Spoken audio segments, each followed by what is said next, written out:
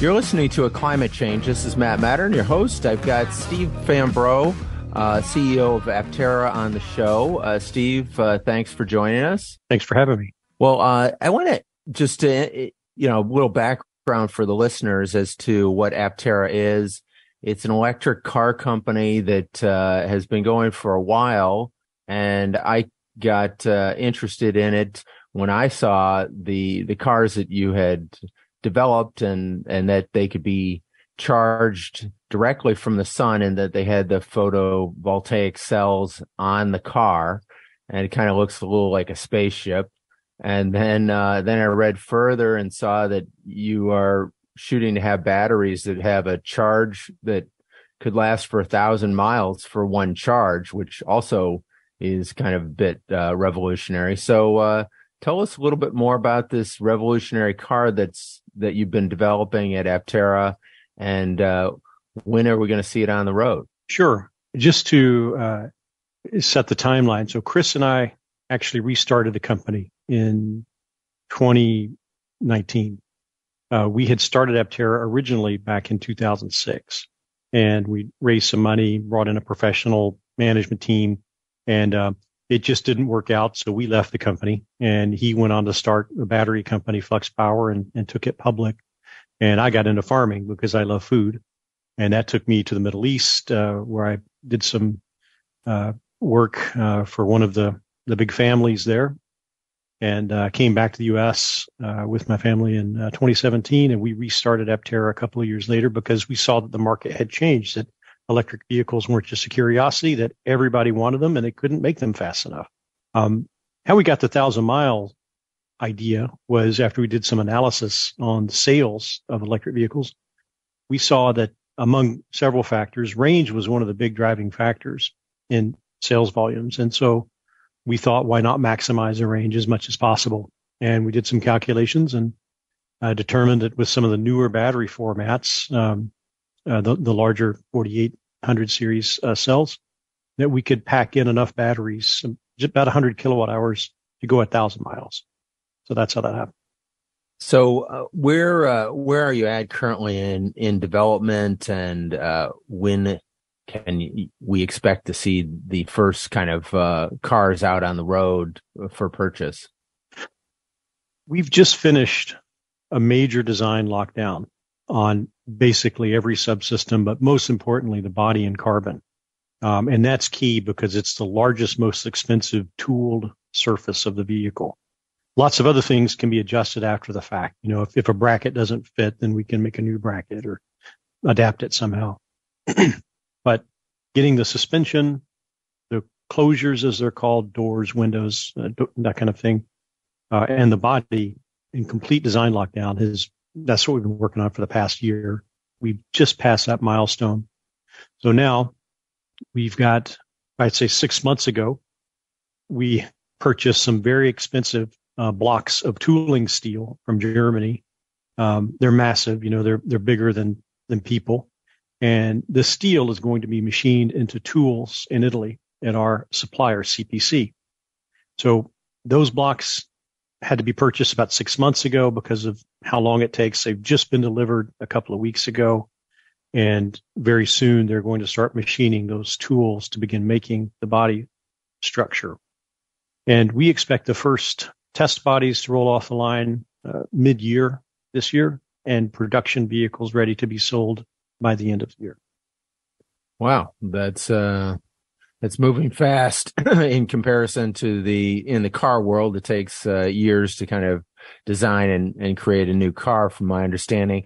It's tell us a little bit about the photovoltaic cells that are on the car and how those will work, and how much electricity is likely to be generated from them, so that this car can go without plugging in to operate.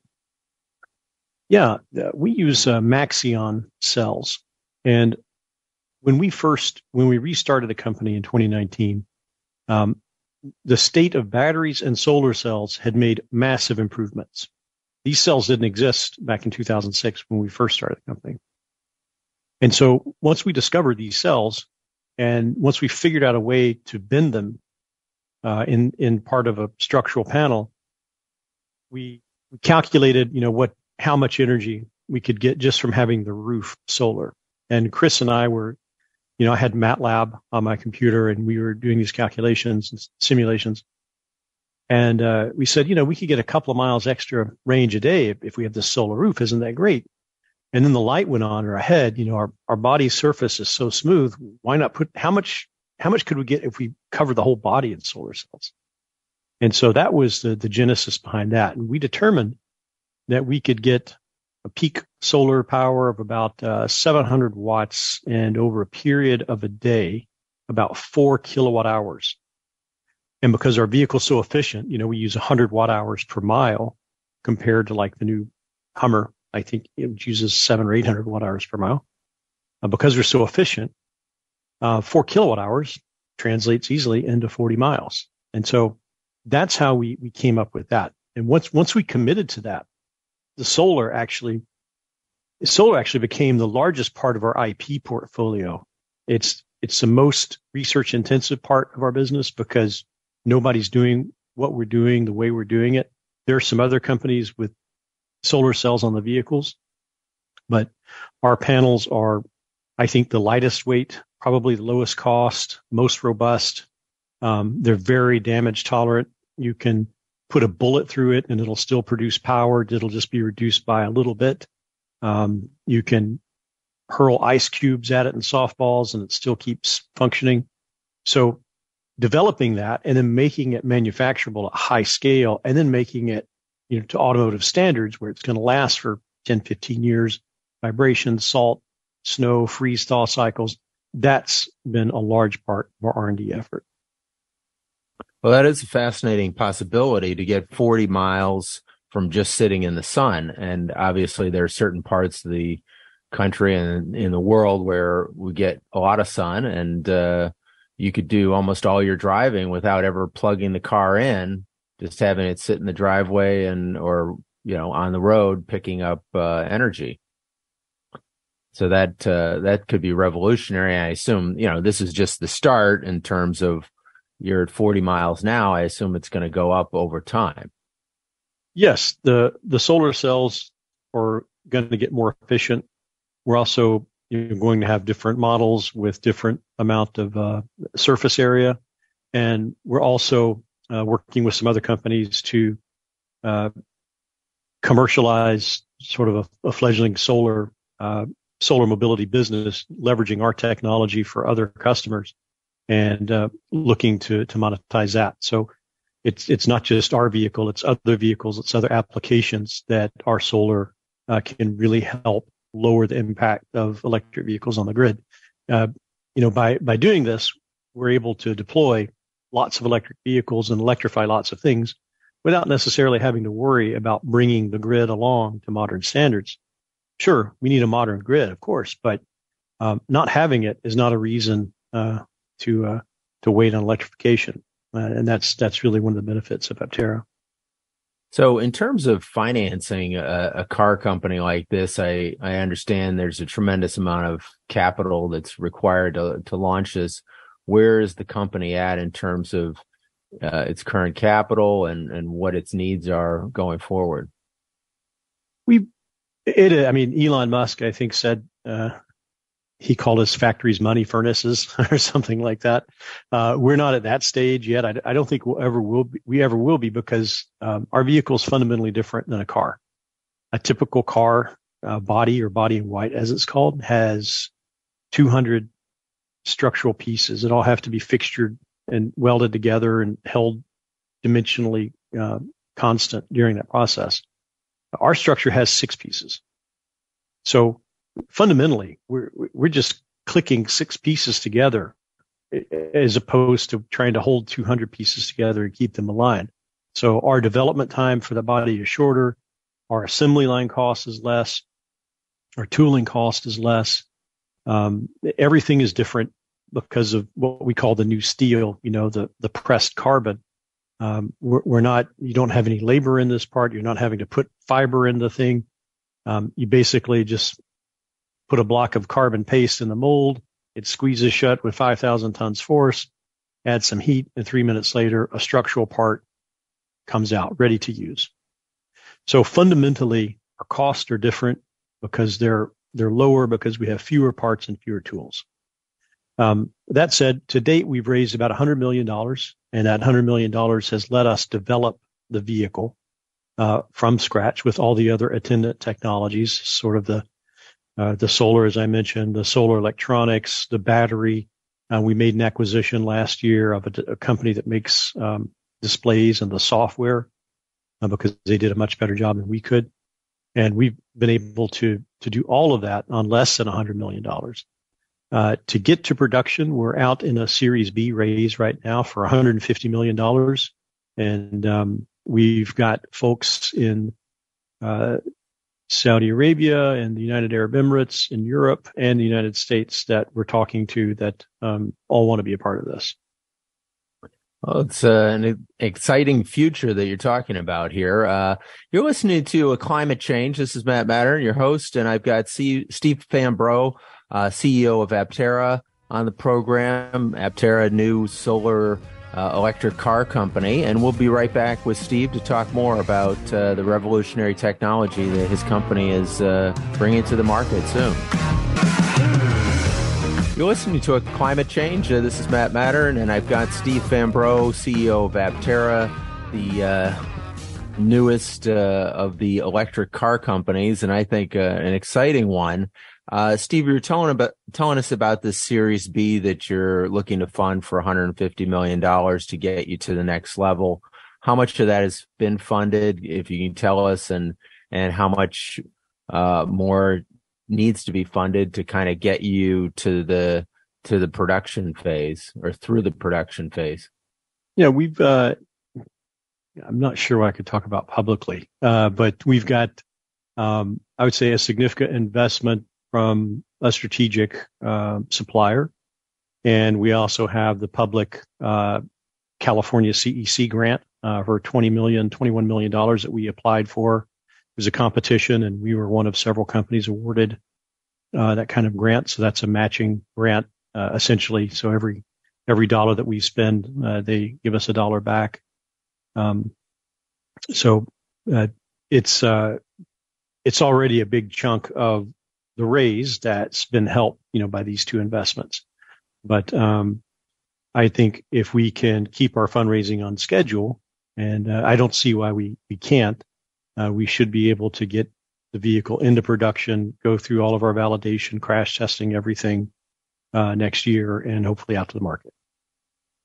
That'd be great. Well, I think from a public policy point of view, I certainly endorse the state of California and other governmental bodies like the U.S. government getting money out to market-leading tech or manufacturing type companies to continue to have California and the United States lead the world in these technologies. And sometimes the market needs a little push and it to take the types of risks that you're taking in starting a new company that's a little bit different than what we've seen in the past. And so all the things that you're talking about, just the manufacturing of the car, could lead to, kind of be revolutionary for manufacturing in general, as well as car companies.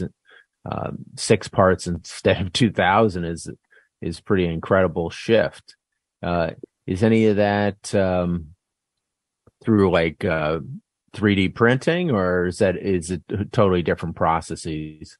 It's different process, but I just want to hop back real quickly on the government funding. In this case, California, looking to keep manufacturing in the state of California. So we're very proud and thankful to be able to compete and have won that grant.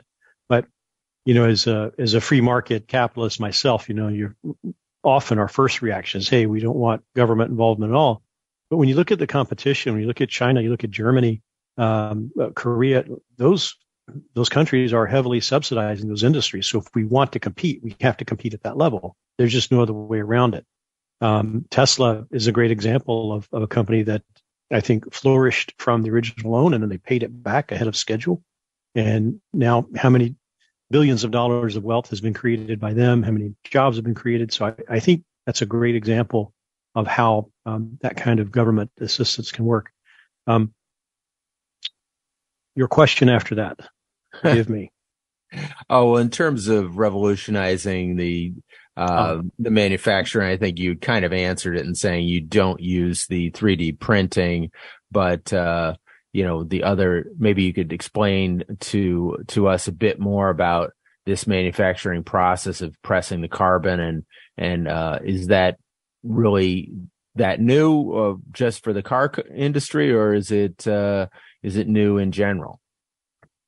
It's new for the car industry, and this particular process is new in general. Let me just give you a brief background. So when Chris and I first met, I was working on composites to build the first Aptera. He was using composites to build his wakeboard boat. He had a wakeboard boat company at the time. And we were using a resin-infused sandwich core composite structure. So there's layers of fiberglass and then foam, like a PVC foam, and then another fiberglass layer. And it's all infused with liquid resin. Well, we had since optimized that process using very fast UV curing resins so that we could make a structural part in minutes. We could make an entire body part and structural part in several minutes. But there's two big drawbacks to that. It's great for lower volumes. I'd say between 100 and 1,000 per year. Beyond that, it just doesn't scale. And so this was a process that we were thinking of using when we first restarted the company, because we did not believe we would get more than 1,000 pre-orders per year. So we got 1,000 pre-orders in the first day or two. And now we're at almost 40,000. And so a year ago, we had to, we were scratching our heads to say, we can't scale this process. Even as fast as it is with the UV cure resin and everything else, it can't scale the way it needs to scale. And so we dispatched our VP of engineering, Akosh Fer, to find us a process that was scalable. And he went around the United States and Europe and brought us this company. And he called me on the phone. He said, they won't let me take pictures, but you got to believe me. You have to come here and see this. You're just not going to believe it. This is everything we wanted. So Chris and I took a flight the very next day, got to Italy, saw it, and we were blown away. And the process is it's a form of carbon SMC, a sheet molding compound. So it's carbon fiber and a resin matrix. It looks like black Play-Doh or a paste. And they simply just put blocks of it in the mold, and the tool squeezes shut, and a couple of minutes later, the structural part comes out. But what they do, CPC, our partner, that no one else does, is they make these structural parts for cars, for Maserati, for Lamborghini, Ferrari, and they design them for them, and they do all of the analysis for them. And so they have this whole ecosystem of not, they're not making SMC trash cans or SMC other stuff. They have this entire ecosystem of design, testing, simulation, validation, everything for these carbon composite structural parts that nobody else in the world has. And on top of that, they can then take those parts and build them into the vehicles. So they're actually contract building these vehicles, just like how Valmet is, I think, building for Lightyear. Magna Steyr is building for Fisker. CPC builds vehicles for other companies. I can't mention them. That's company confidential, but they do the same thing, and they have the skills in-house to take it from end to end. So it was transformative for us because we had this composite process that we fell in love with, that we created, but it just couldn't scale because of labor and all the paint and sanding and things like that. And with this new process with CPC, we're able to just produce as many as we could as if it were a steel part. We call it the new steel because it's better than steel. It's lighter, it's stronger, it's recyclable. It's recyclable, I think, up to 5 times as a structural part. So it's unlike any other composite that people are familiar with. Wow, that does sound revolutionary. In terms of how it's made, is it you're talking about it being made out of carbon? Is it taking carbon atmospheric carbon, or what carbon is it using? Is it kind of sustainable, more sustainable than, say, steel? Well, to date, most carbon fiber is actually the precursor compounds, PAN, come from oil. So the way we think about it is this is just like plastics and Tupperware and things like this. This is another use for oil that's not burning oil. So by using oil for this, we're taking it out of the market and using it for something that is other than burning. And so that's how we look at it from that perspective. You'd have to do an analysis of what it takes to mine the ore to begin making the whole steel, like the whole steel process, and compare it. We've done some of that, and I still think that this carbon is very competitive in terms of overall carbon footprint compared to the end-to-end steel footprint. But I don't have anything that we can share with the public right now. Before we put numbers out, we like to be very, very sure and careful that numbers are correct. But most carbon fiber does start its life as oil. In the future, could that change? Could that be extracted from the atmosphere? Who knows? That's great possibility. I would love that. But at the moment, we're starting from oil. Okay. Well, I guess you're working with a company, CPC, that's working with Lamborghini and Ferrari. Those are good, solid car company names. And your car has a very sleek look. It's kind of Spaceship X. How did you come up with that design, and why the kind of pod shaped look of your vehicle? Well, when I wanted to build an electric vehicle back in California, I did some initial calculations. And I talked to people that had converted some electric cars, which was a thing to do, 15 years ago, because you couldn't buy one. And I discovered that most of them don't go very far. They went 30, 40 miles on a charge. And when I started doing the analysis of where the energy goes, I saw right away, well, over half the energy goes to just to push the air out of the way. Just the shape of the vehicle, pushing the air is what uses most of the energy at highway speeds. So I had this thought exercise where I said, well, how do we, like in engineering, you'll make a variable go to zero or infinity. And so I said, how do we make the drag go to zero? What does that shape look like? And that started me on a path of discovery, which resulted in this cambered body. Well, it's a beautiful looking car. We're talking to Steve Fambro, CEO of Aptera. We'll be right back after this break.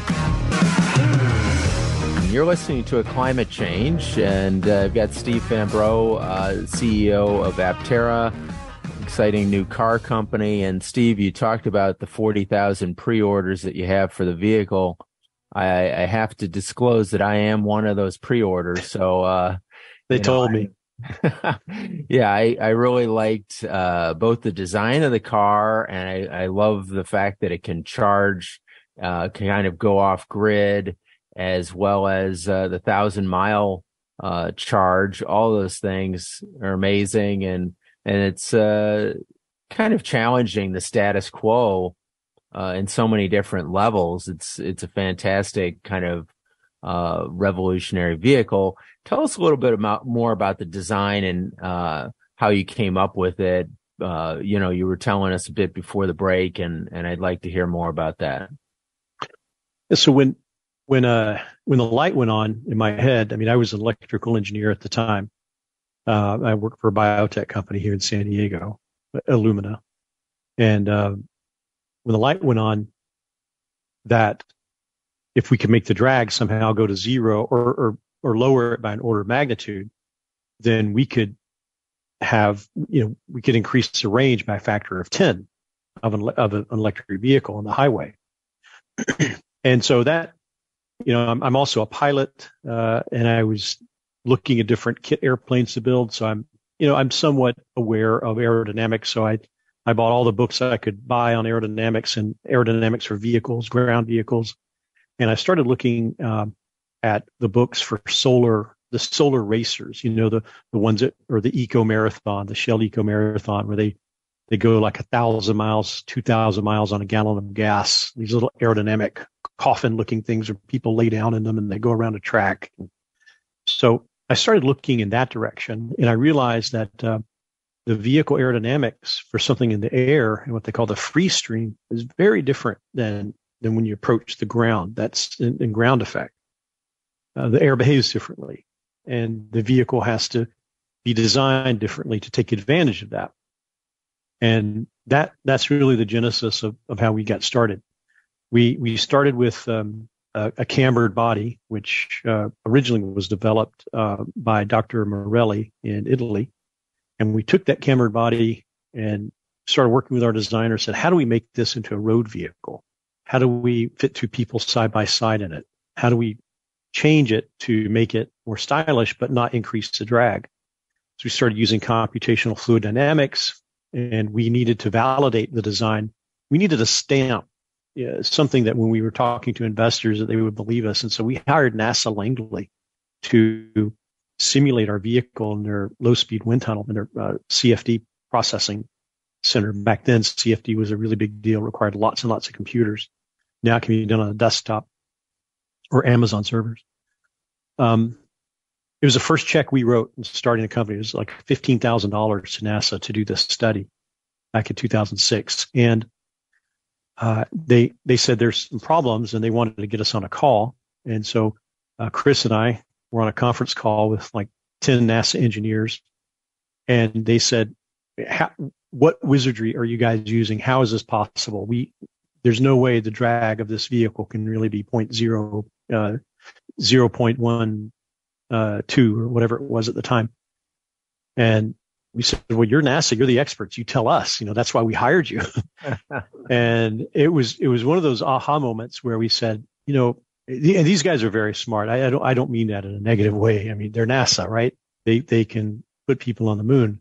But we realized that as a company, this was something we couldn't outsource. We had to own it. We had to have aerodynamicists in-house. We had to build a cluster, Linux servers to run the CFD software, because NASA was so perplexed. We said, we just have to know everything about this. We have to own this segment. We did the same thing with solar, basically creating this entire department for solar electronics and everything else. But that efficiency, the lightweight and composites, and also the low drag, it means that our vehicle uses, a third, maybe a fourth of the power per distance of a typical electric vehicle. And that's better for everybody, because that's fewer batteries, that's less cost, it's fewer mining resources that have to be used. It means it's more affordable. So this relentless, almost like dogmatic pursuit of efficiency within our company really enables the vehicle to go a long way with very little batteries, with a fraction of batteries that any competitive product has. Well, I think that's a real revolutionary kind of concept, which is to have vehicles that are, more commuter vehicles. I mean, this is a commuter vehicle. It's not hauling a lot of stuff, but I mean, probably 90% or 95% of our trips as drivers are spent in solo trips, or maybe with two people. We're not hauling a lot of bags or anything like that. That's why this technology is so useful for us. We're wasting a lot of energy by driving big cars that are not aerodynamic, correct? Oh, absolutely. The EV truck wars, I don't think, is where the environment needs to go. We don't need mining batteries has a cost. There's an environmental cost with everything that humans do. So we have to be mindful of it. And steering the technology to use fewer and fewer resources is really how engineering has been done, electrical engineering especially. Transistors get more efficient. They get smaller. That's the natural progress of things. So to see, 10,000 pound vehicles full of batteries just so they look like a regular truck or SUV that people are used to, I don't think this is the way. I don't think this is sustainable. It's going to require extraordinary amounts of power to be brought to different charging locations. It's going to take a long time to charge. It's going to use a lot of batteries. It feels like the wrong direction to us. And so that's why we're going in the opposite direction, or a direction that uses fewer resources, it uses them wisely, it stretches them out over a really long distance and gives a customer, I think, a really good value. So in terms of the CPC, the company that is making these new carbon fiber parts for you, where do you see this going? I mean, is this new process that they have, is that something that any other company on the planet can do, or is it kind of a patented technology? And where do you kind of see this going, in the future? And why did they pick you to work with when their normal customers are Lamborghini and Ferrari? CPC has been growing their business. It's one of these quiet companies that people haven't heard about. And I joke every time we go back there's a new building, there's a new campus, something is new and bigger and better about them. They just completed a 12-story tower, which is now the new office. They do supercars well, and it's made them a lot of money.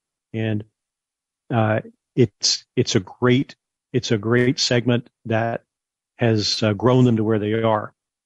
But they are looking at companies like Aptera or Tesla and seeing this growth in electric vehicles. And they're saying, wait a minute, electric vehicles really have to be mindful of weight, because they're all trying to lightweight. They're making structures out of aluminum. They're starting to use composites. And they're saying, we've been doing that all along. So we want to go after this new industry. And our technology, I'm using CPC's voice, CPC's technology, gives them the ability to scale at really high volumes, unlike composites has been able to do so in the past.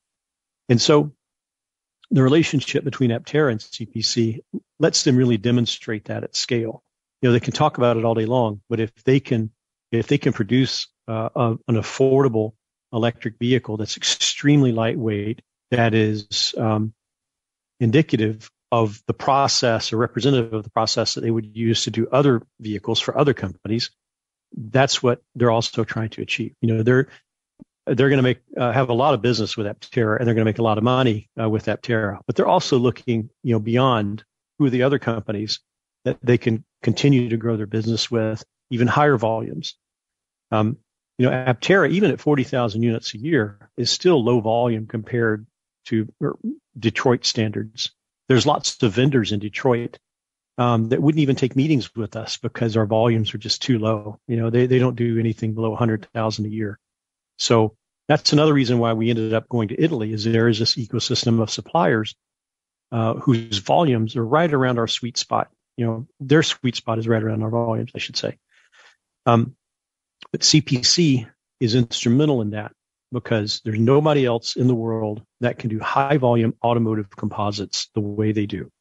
These parts have fasteners that are built in them. They come out ready to be covered with a vinyl wrap. They don't have to be treated or sanded or polished or anything.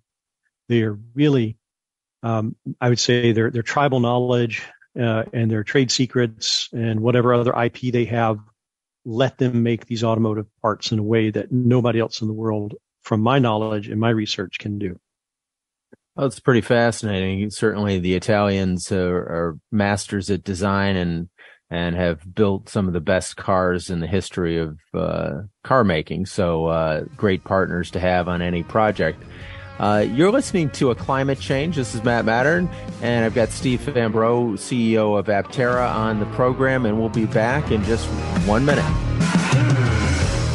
You're listening to A Climate Change, and I've got Steve Fambro, CEO of Aptera. Steve, exciting times for you and the company.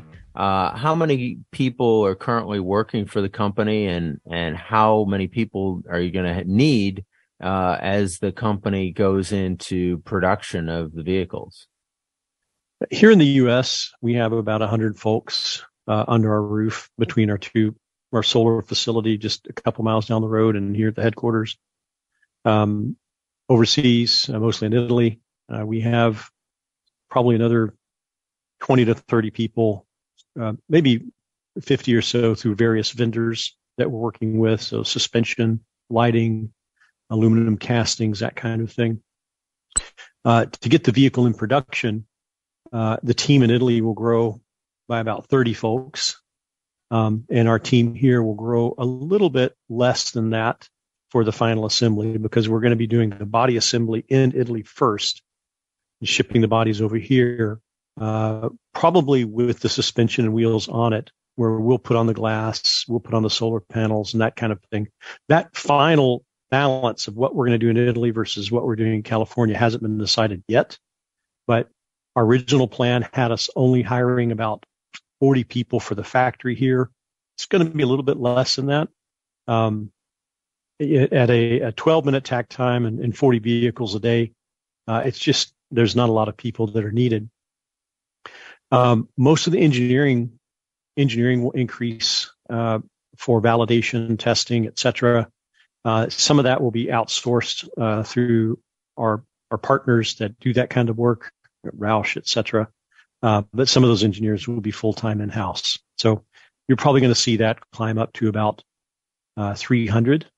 And if you tell that to anyone in the automotive or startup electric vehicle industry, they'll laugh. They'll say, "There's no way you can do it without, it's so small." But again, we're not building a traditional car. We're building a much simpler vehicle. It has fewer parts. A lot of our partners are validating these various systems for us. So there's much less work that we have to do than a typical company who says, I don't want to. There's other EV companies who maybe they've hired thousands, tens of thousands of people to do all of these tasks in-house. We just don't have to do that. We have competent partners that can do that, some of that stuff better than we can, and we leverage that. So in terms of vehicle production, you had said 40 vehicles per day. I'm just doing the math. That's about, 1,200 vehicles a month, 14,000 vehicles a year. Is that your target? Where do you see this going in the future? It's 40 vehicles a day per shift for this building. The decision and what that gives us is it gives us a starting framework that we can demonstrate here and then either copy or scale. It remains to be seen based on all the different economic variables of energy, labor, everything else, if the optimum assembly for this vehicle is 2 or 3 facilities around the United States or one big facility somewhere central or on the East Coast. That calculus isn't clear to me yet, which one of those are better. I know the way the industry goes. The industry goes for a single facility, and they do that because it's highly capitalized, and they can't afford to distribute, to copy that capitalization everywhere. But our vehicle doesn't have that. It's assembled very differently. I think about it, when the parts come in from the suppliers, it's almost like taking flat packs of IKEA furniture and just deciding where you're going to put it together. You probably want to put it together really close to where you're going to use it, like in your living room or in your kitchen or wherever. You don't want to put it together some distance away and then ship that product to there. So that is our strategy, is to have the subassemblies kitted and packaged from the vendors so that we can literally bolt this thing together anywhere in the world. And there's all kinds of advantages and reasons why you'd want to do that. Not the least of which are tax advantages, depending upon the country that you're either building in or importing into, et cetera. Wow, that is fascinating, because that is truly revolutionary, to put together kind of a car like a piece of IKEA furniture. I realize you're simplifying it quite a bit, but still, it's to stand up a manufacturing facility of a vehicle is usually a multi-billion-dollar equation, and to do it for far, far less than that is revolutionary. It's expending a hell of a lot less in resources, and if we're talking about sustainability, that goes a long way. As we were kind of discussing, one of the things kind of off air was using less of this carbon fiber than you would of steel because it is stronger, so at a magnitude of 2, 3, 4 times stronger. So you using less material as well in making the vehicle. That's right, and I think that's most engineers, most companies that make products to engineer a product. They really only want to use the amount of material or the amount of stuff that's necessary. They don't want to overdo it. Nobody does. But in our case, we could have made our original Alpha vehicles that you've seen driving around. Those are 100% structural composites. So there's no steel or metal coming from front to back in the vehicle. It's just the entire composite structure carries loads. And there's pluses and minuses of that. There's reasons, why you'd want to do that or you wouldn't. In our case, what we found is although we could make a technically lighter part with our sandwich core process, I mentioned to you earlier, it wouldn't scale. That's a big reason. The second thing is that you can't accurately model it in a finite element analysis. You can kind of model it, but because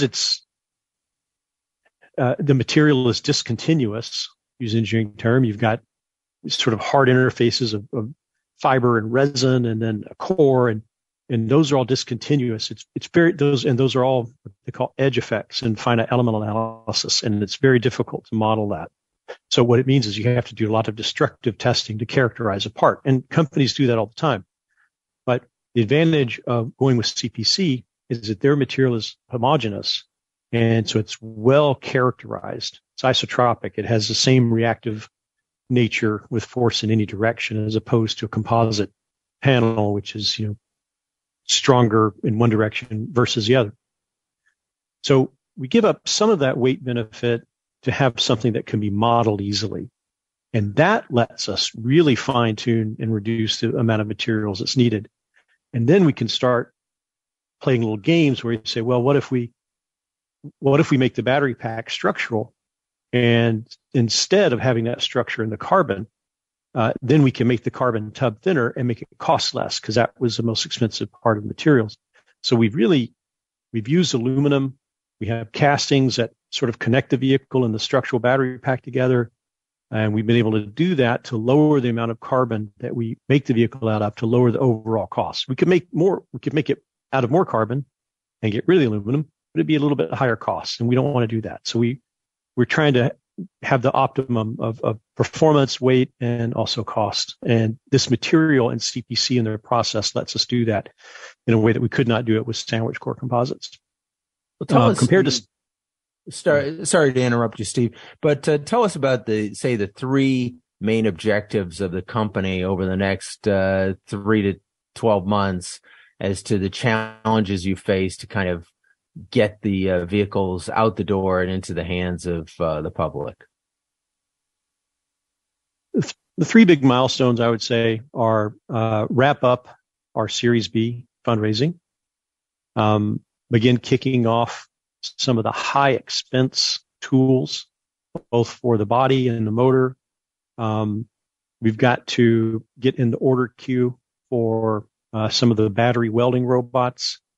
So we've close a round of funding. We can make all those orders, and then start getting body panels off the tools about mid-year to July, maybe. And then once we're getting body panels off of the tools, we will have already had our castings and all that other stuff done. We can start testing the vehicle, sort of privately, not in the public, but doing the brake validation, crash testing, that kind of thing, because we'll have a manufacturing representative product, structure, body that's made off of production tools, made with production processes. And that's what we can characterize and validate. So I would say wrap up the Series B, place the big purchase orders that we're waiting to do, and then start getting body panels off the tooling about mid-year, July, sometime that time frame, so that we can start doing some of the final validation. So how much are these high expense tools that you're buying? Oh, Not as much as a regular car company, but a battery, let's say an ultrasonic welder for the battery cells is about $250,000 a piece, and the best companies in the world that make them are German, and so and everybody wants them, and so there's a queue, and we need several of those. I say several, I'm being a little bit cheeky, more probably 10. But that gives us the ability to make 40 packs a day per shift. All of these tools also can run multiple shifts, so that the 40 a day really comes from one shift. So the easiest way for us to scale is simply to start a second shift, because the tooling that's why car companies have 2 and 3 shifts, just so they get maximum return on that capital equipment. Right. So by going to a second shift, we'll double the output. Right. So you could maybe take the 30,000 and then maybe 45,000 cars per year, which would be great. Well, Steve, great talking with you. Steve, running the car company, Aptera, Steve Fambro. Thanks for being on the show. It's been a pleasure, and look forward to having you back, sometime later this year to hear good news about, where the company's gone. I look forward to it too. Okay, well, you've been listening to A Climate Change. Please tune in next week.